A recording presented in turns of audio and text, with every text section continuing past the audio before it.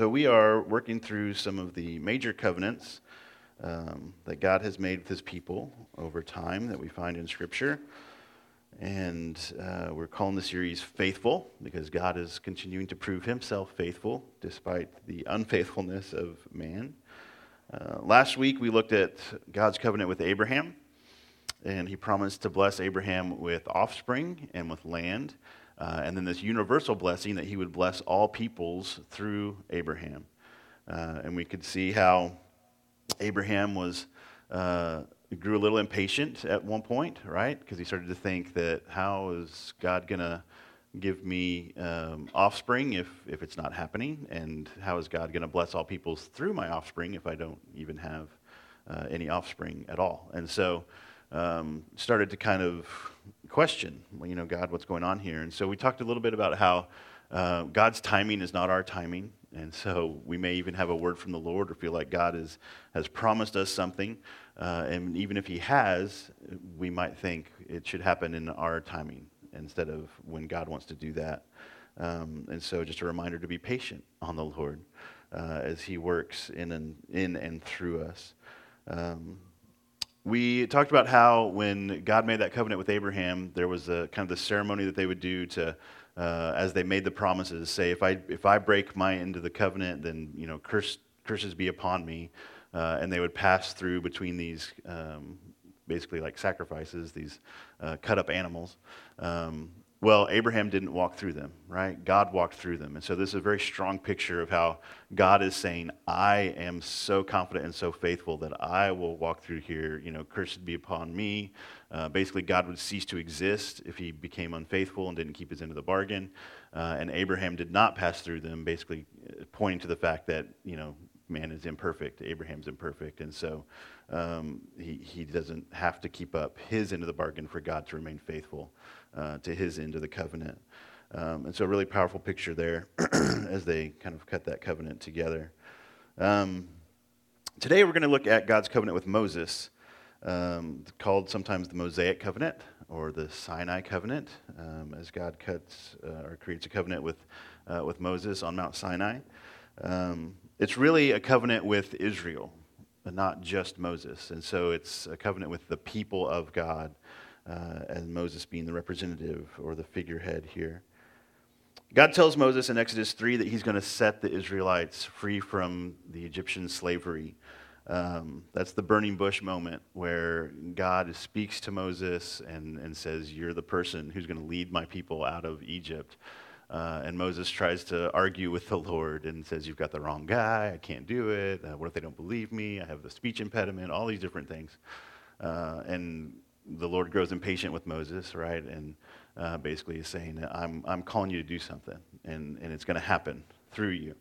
And so I will set the people free. And so part of this grand big picture, right? If God has promised a land to a people to inherit freely, to kind of live in and rule over in a sense, they need to be free, right? And so part of this big picture promise that he's made to Abraham is being fulfilled, or is going to be fulfilled, in setting the people free through Moses so that they can inherit their land that was promised to them. So God is still remembering his promises made to previous generations and previous representatives. He even says so when he's talking to Moses. He reminds Moses that I'm the God of Abraham and Isaac and Jacob. And so he's like, remember, I am this God who has created covenants with your forefathers. And so I'm being faithful, and I've been faithful to them. And so I'll be faithful to you. He kind of planting these seeds of reminders to Moses as he introduces himself at the burning bush. And so God is promising deliverance for his people that they might inherit a place in which to live according to his ways. This should sound familiar because we've talked about this pattern with all the previous covenants of how God put Adam in a place and told him to rule over it according to God's ways. And then Adam, of course, failed. And then he kind of does a reset with Noah and puts Noah in a place to rule over it and be fruitful and multiply and live according to my ways. And Noah failed. And then he goes to Abraham and promises Abraham a place to inhabit and live according to God's ways. And Abraham, of course, is man and so is sinful and couldn't keep his end of the bargain either. But God is still remaining faithful and still has a plan to put a people in a place to live according to his ways. And so he comes to Moses. And not just for Moses, but says, I will have a people inherit this promised land. So Israel, the nation, right, the group, it's a kind of a corporate promise now for Israel to be in a place and live according to God's ways, right? They will be a unique people, set apart from all the others, holy, which means set apart, holy for the Lord, living unto the one true God. And so there's going to be a lot of distinctions to set them apart from all the other peoples because God wants to be set apart from all the other gods, right? And so his people are going to be marked by certain characteristics. And so God has stipulations for them. Just as Abraham was called to obedience as part of his covenant with God, Israel is called to obedience. But Israel is called to obedience much more exhaustively, much more specifically than Abraham was. Israel is given the law. And it's not just a law. The law is summed up kind of in the Ten Commandments, which serve as a testimony to the many stipulations, the many different laws and specific things that are handed down to Israel. The tablets with the Ten Commandments would go on to serve as a testimony. God would say, put these in the Ark of the Covenant as a reminder to God's faithfulness that would be carried through generations. So you could look back and see God's faithfulness in giving them the law. There were some other things in there. Manna was put in there to kind of represent, again, God's faithfulness to his people. And so eventually all these things served as a testimony to God's covenants with his people. And the tablets stood as a reminder of this gracious act of giving them the law that was promised them. And remember, Israel has not been granted freedom and promised Canaan and an identity as God's people because of their obedience. And so for God to step in and say, here's the law, and I'm going to promise you this land, it's not like, here's all the things you guys are really good at, and so here's a list of all the things you're doing really well, or I'm going to give you the promised land because you're so perfect and obedient. And so he's giving them this law to say, look, I'm going to promise you this, but I'm asking you to live this way, to honor me, to live for me, to walk in a way that is holy and set apart from other people's. To go according to these, the laws that I'm giving you. God chose Israel regardless of their merit, right? They haven't earned anything yet. Just like he chose Noah and just like he chose Abraham. None of these people have earned anything from the Lord. It's just the grace of God in choosing them. And so God is offering deliverance and relationship simply out of love, right? And devotion to his own glory. We've seen God and his promises. When God makes a promise and then asks the people to do something or commands them or commissions them to do something, he often refers to the relationship. Kind of establishes or reminds, here's who I am and here's who I am to you. And then he gives them this commandment or commission. We see God do this with covenants. We see Jesus do this with the Great Commission. That he's saying that here's who I am. I have all authority in heaven and earth has been given to me. Go therefore, right? So he's saying, here's who I am. I have the authority to give you this huge, huge task. And we often see God do this. God the Father do this in the Old Testament. He'll remind people of who he is and who he is in relation to them before he asks them to do something. Kind of a reminder of his faithfulness and his love towards his people. And so he does it in Exodus 20 before telling Moses the Ten Commandments. And so there's a lot of different passages that I have in here. Some of them may be on the screen, some of them may not. We're jumping around a little bit. But Exodus 20, 1 through 17, we see God refer and to remind them of relationship before he gives the commandments. And God spoke all these words, saying, I am the Lord your God, who brought you out of the land of Egypt, out of the house of slavery. You shall have no other gods before me. You shall not make for yourself a carved image, or any likeness of anything that is in heaven above, or that is in the earth beneath, or that is in the water under the earth. You shall not bow down to them or serve them, for I, the Lord your God, am a jealous God, visiting the iniquity of the fathers on the children, to the third and fourth generation of those who hate me, but showing steadfast love to thousands of those who love me and keep my commandments. You shall not take the name of the Lord your God in vain, for the Lord will not hold him guiltless who takes his name in vain. Remember the Sabbath day to keep it holy. 6 days you shall labor and do all your work, but the seventh day is a Sabbath to the Lord your God. On it you shall not do any work, you or your son or your daughter, your male servant or your female servant or your livestock, or the sojourner who is within your gates. For in 6 days the Lord made heaven and earth, the sea and all that is in them, and rested on the seventh day. Therefore the Lord blessed the Sabbath day and made it holy. Honor your father and mother, that your days may be long in the land that the Lord your God is giving you. You shall not murder, you shall not commit adultery, you shall not steal, you shall not bear false witness against your neighbor. You shall not covet your neighbor's house, you shall not covet your neighbor's wife, or his male servant, or his female servant, or his ox, or his donkey, or anything that is your neighbor's. So, excuse me, should have muted that. I apologize. So God gives the Ten Commandments here. And if you weren't paying attention, we have fast forwarded from God at the burning bush telling Moses he'll set the people free. They have been freed. He's giving them now the law to say that now that I've brought you out of slavery and I've rescued you and I've delivered you, here's how I want you to live, right? Here's the things that are going to mark you and set you apart as my people. And so he reminds them before he lays down the law and says, here's what I'm asking you to do. He says, here's who I am and here's what I've done for you. Here's a reminder of the relationship. I am the Lord your God who brought you out of the land of Egypt, out of the house of slavery. Boom, right? And then commandments. Here's how you should live. And so in this passage, we find the sign. We've talked about some of the covenants that have signs, right? That Noah was given a rainbow as a sign of the covenant, saying when God promised to never destroy mankind and animal kind again in that way, here's a sign of the covenant. With Abraham, he gave circumcision as a sign to say, listen, this is a promise I'm making to you to bless generations through your offspring, and so here's a very serious, lifelong sign to remind you of that promise.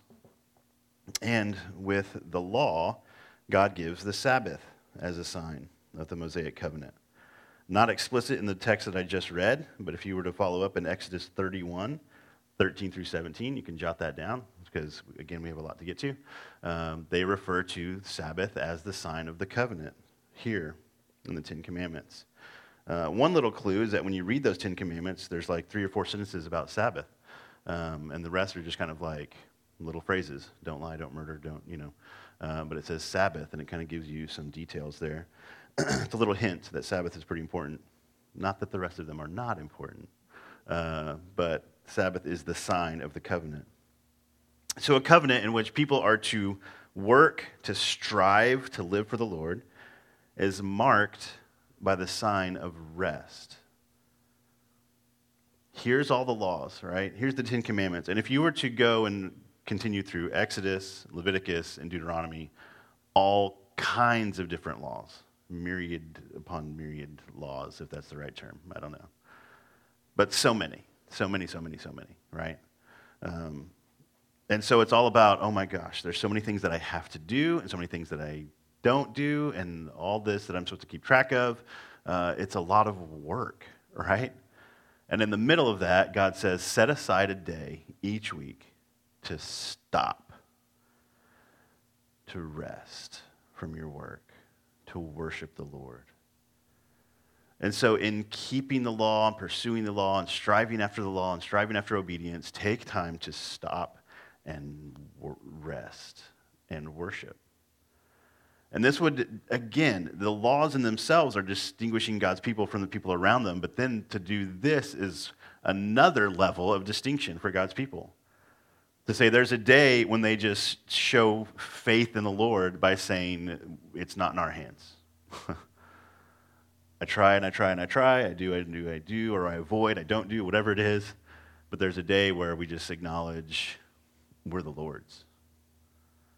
And so whatever I've done or left undone, whatever, like today's just for the Lord.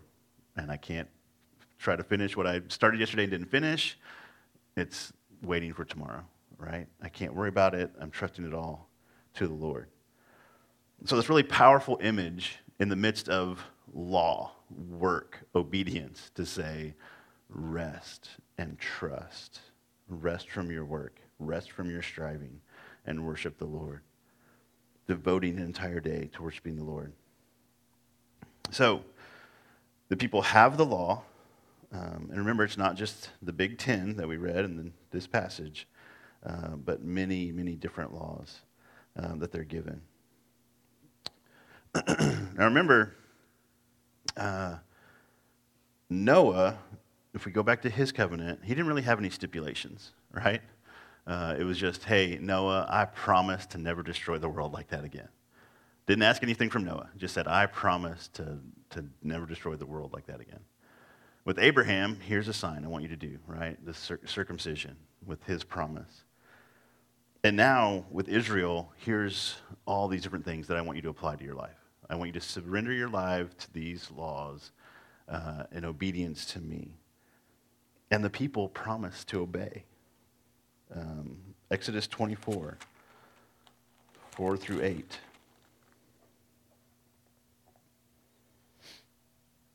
Moses wrote down all the words of the Lord. He rose early in the morning and built an altar at the foot of the mountain, and 12 pillars according to the 12 tribes of Israel. And he sent young men of the people of Israel who offered burnt offerings and sacrifice peace offerings of oxen to the Lord. And Moses took half of the blood and put it in basins, and half of the blood and threw it against the altar. Then he took the book of the covenant and read it in the hearing of the people. And they said, all that the Lord has spoken we will do, and we will be obedient.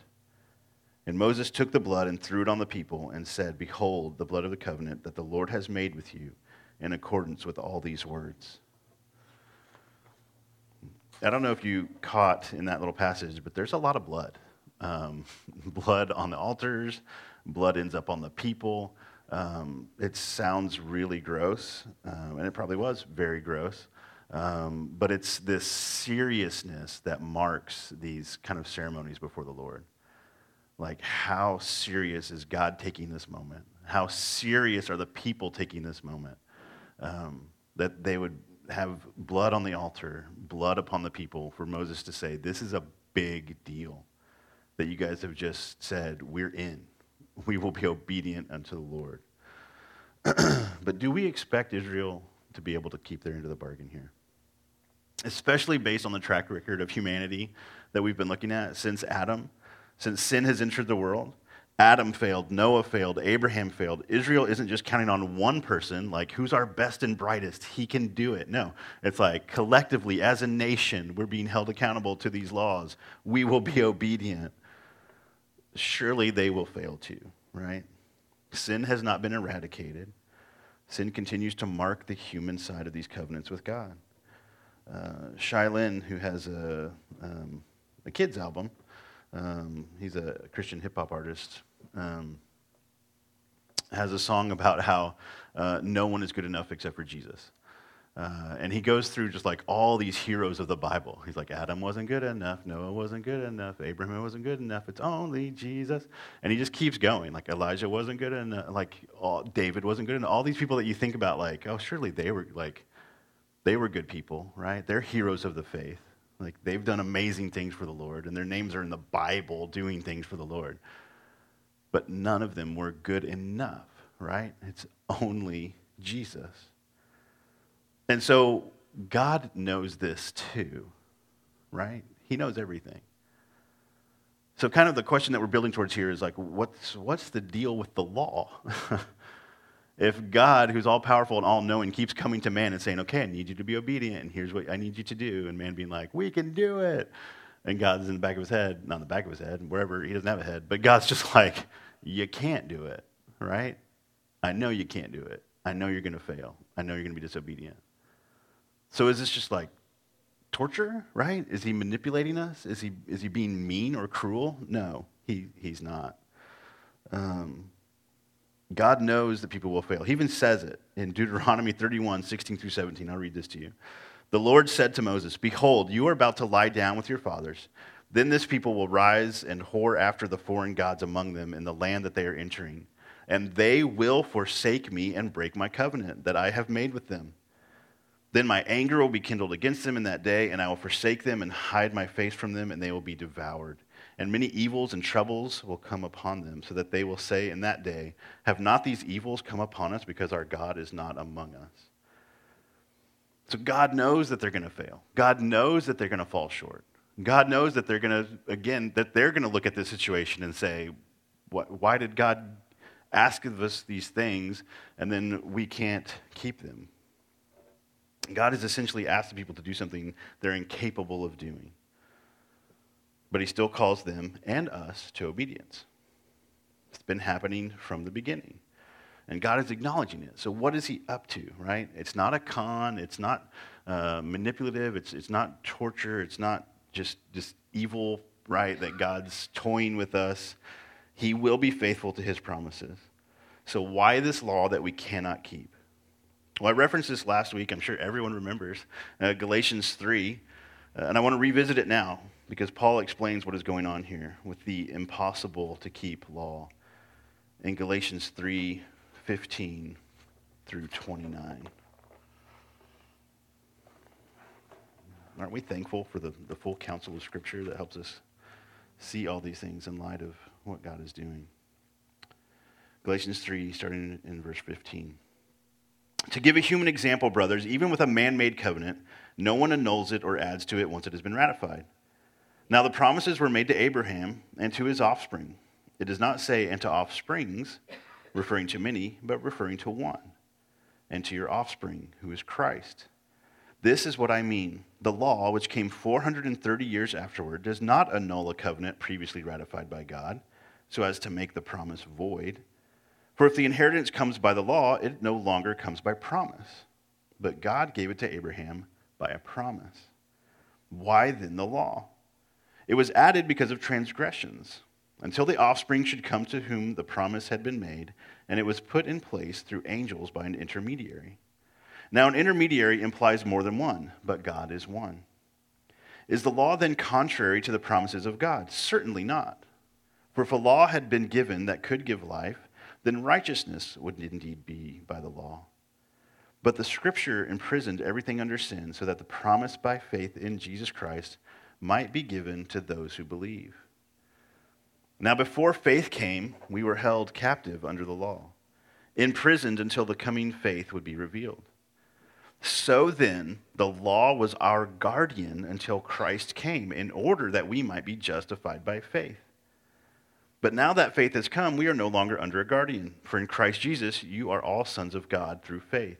For as many as you were baptized into Christ have put on Christ.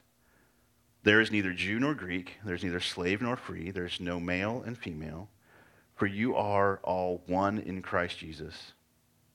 And if you are Christ, then you are Abraham's offspring, heirs according to promise. To promise, heirs according to promise. So this new covenant, we're not there yet, sorry. The law then reveals our sinfulness. Which again, we said, yeah, we get that. That's bad news, right? So it simultaneously gives us the standard of holiness. Like this is God saying, this is the holiness, the perfection that is required to be in my presence, to be in fellowship with me, to be reconciled to me in a relationship that's been broken by sin. Here's what's required, this obedience to this law. And we can't keep it. So it shows us the standard, and it also gives us awareness of how we fall short of that standard. And so in this sense, as Paul pointed out in Galatians, it's a tutor that guides us to Jesus. The picture here is the tutor that kind of would walk the students to where they needed to be, right, and teach them as they went. And so he's saying that the law, again, it just like our corporate confession, like we don't just sit there and say how terrible we are and just wallow in this bad news of, yeah, we're worthless and horrible people. It points us to the fact that we can't do anything of ourselves to be saved. We need something outside of ourselves to make us righteous and holy enough to be in the presence of God. It's not saying, nanny, nanny, boo-boo, you can't be in my presence ever, not going to happen. He's saying, you don't have what it takes by yourself to be in my presence. God wants relationship. He wants to restore us. He's promised to restore us. And so he sets out the standard and says, okay, here's the standard. Here's all you have to do to be reconciled to me. He doesn't leave us just with the bad news of we can't do that. He leaves us with the awareness of you can't do that of yourselves on your own, but it can be done through Christ. And so the law is given to us. And again, it's not that when Christ comes, we say, well, Christ obeyed the law, so we don't have to. It's in Christ we are able to obey God in a way that we never could before. And so if God calls us to obedience, an obedience that says this is how you set yourself apart to live for me, how would we ever think I can get that done by myself and live for the Lord? We can't. But by faith in Christ and the Spirit working in us, by faith we can obey, not perfectly, but we can obey, and we can then please the Lord in ways we couldn't before. And Jesus was perfectly obedient. And so when we put our faith in Christ, the righteousness of Christ is put on us. And so when God says, here's the standard, and we're like, we can't ever reach it. We can't get there. That's the point. Jesus can do that. And so if you'll trust by faith in Jesus, then when God looks at us, he doesn't say, look how far you are from my standard. He says, you have met the standard in Jesus. The finished work of Christ is applied to us by faith. Just like the promises that God is making to his people. God remains faithful, so the promises still get fulfilled, and yet he knows we're going to fail, and so God says, yeah, it's on me. The work side to make it possible is on me. Once you're in Christ, you still live by obedience. We still, as we read in our call to worship, that the law is a delight to those who are in the Lord. That there's actually true freedom in obedience to the Lord. Not restriction, not why can't I do this, or why is it bad to do the things that I want to do. If our hearts are really surrendered to the Lord, we find freedom in the law. A freedom to obey the Lord that we didn't have apart from Christ. And so by faith, we trust in the finished work of Jesus, who met the standard, fully obedient, fully perfect. And when God looks at us, he doesn't see the shortcoming, the sin, the failure. He sees the righteousness of Christ, who fully and completely and perfectly obeyed. And so the law is given to us to say, here's how you live for me. You can't keep it on your own. In Christ, you pursue it, and let it be a reminder that you need Christ to meet my standard. God loves his people. He knows we can't uphold our end of these covenants. And so as we move through the covenants in the Old Testament, a new covenant is brewing. Now, I just kind of didn't connect all the dots to the covenants, but I, spoiler alert, gave you, Jesus fulfills all the covenants in the new covenant. And we're going to get there in a couple weeks, all right? Next week is David. The next week is the new covenant in Jesus. But in Jeremiah 31, God promises and predicts and prophesies the new covenant coming. Verses 31 through 34. Behold, the days are coming, declares the Lord, when I will make a new covenant with the house of Israel and the house of Judah. Not like the covenant that I made with their fathers on the day when I took them by the hand to bring them out of the land of Egypt. My covenant that they broke, though I was their husband, declares the Lord. For this is the covenant that I will make with the house of Israel after those days, declares the Lord. I will put my law within them. I will write it on their hearts, and I will be their God, and they shall be my people. And no longer shall each one teach his neighbor and each his brother, saying, know the Lord, for they shall all know me. From the least of them to the greatest, declares the Lord. For I will forgive their iniquity, and I will remember their sin no more. This new covenant that's coming has already come for us. The new covenant that is coming for the people that he's speaking to in Jeremiah doesn't trash the law, right? God doesn't say, oh, that was a bad plan. I expected too much of you.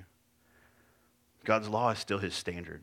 God's law still shows us and points us to his perfection, his holiness. And his law will be kept, right? When Jesus becomes the fulfillment of all the laws, of all the covenants, it's still someone who perfectly obeyed all the laws. So the standard never changes. Even as God creates new covenants, new relationships, and new interactions with his people, and keeps this standard in front of us, there is someone who was going to come who would fulfill it and keep it, obey it perfectly. And notice that it says the law, instead of written on tablets, is now written on our hearts, right? It's this internal transformation, this internal, this new life spiritually that brings and comes with the new covenant. It's internal and it's supernatural. But in the end, we end up forgiven of our sin and righteous before the Lord. To a point in Christ where we can enjoy the law, we celebrate the law, we meditate on the law by faith. We can't do that apart from Christ. Only in Jesus can we obey God's commandments. Can we celebrate the law as good, as something that showed us our need for a Savior and still allows us to please the Lord by living according to his ways. Only in Christ do we find that hope, that joy, that true life and obedience to him. Let's pray. God, we thank you once again for this morning. I thank you for the truth of your word. God, we thank you for the law, your commandments, the ways in which you've given us to live to please you. We fall short, God. We acknowledge that. We're imperfect. Your standard is too high for us to meet on our own. Only by Christ can we be found obedient to your law, Lord. And so I pray, God, that we would be mindful of that we would be a people marked by that it would be a faith that precedes this obedience, that it'd be trust in you and working out our salvation rather than trying to earn or just adjust our behavior or try to get things right on our own apart from Christ. May it not be true of us, God. May we be a people whose hearts are surrendered to you. And out of a surrendered heart, God, we live in obedience to you. And may it not just be pleasing to you and rewarding to us to live according to your ways, but may it be a testimony to those around us. Our lives are different. We are markedly different than the world around us. And it's because of you. So God, let us enjoy the grace of your law. Let us extend that grace to others. To see the law in the proper light, in the light of Jesus. To not despise it. But let it be a reminder of your grace and love towards us. And we ask these things in Jesus' name. Amen.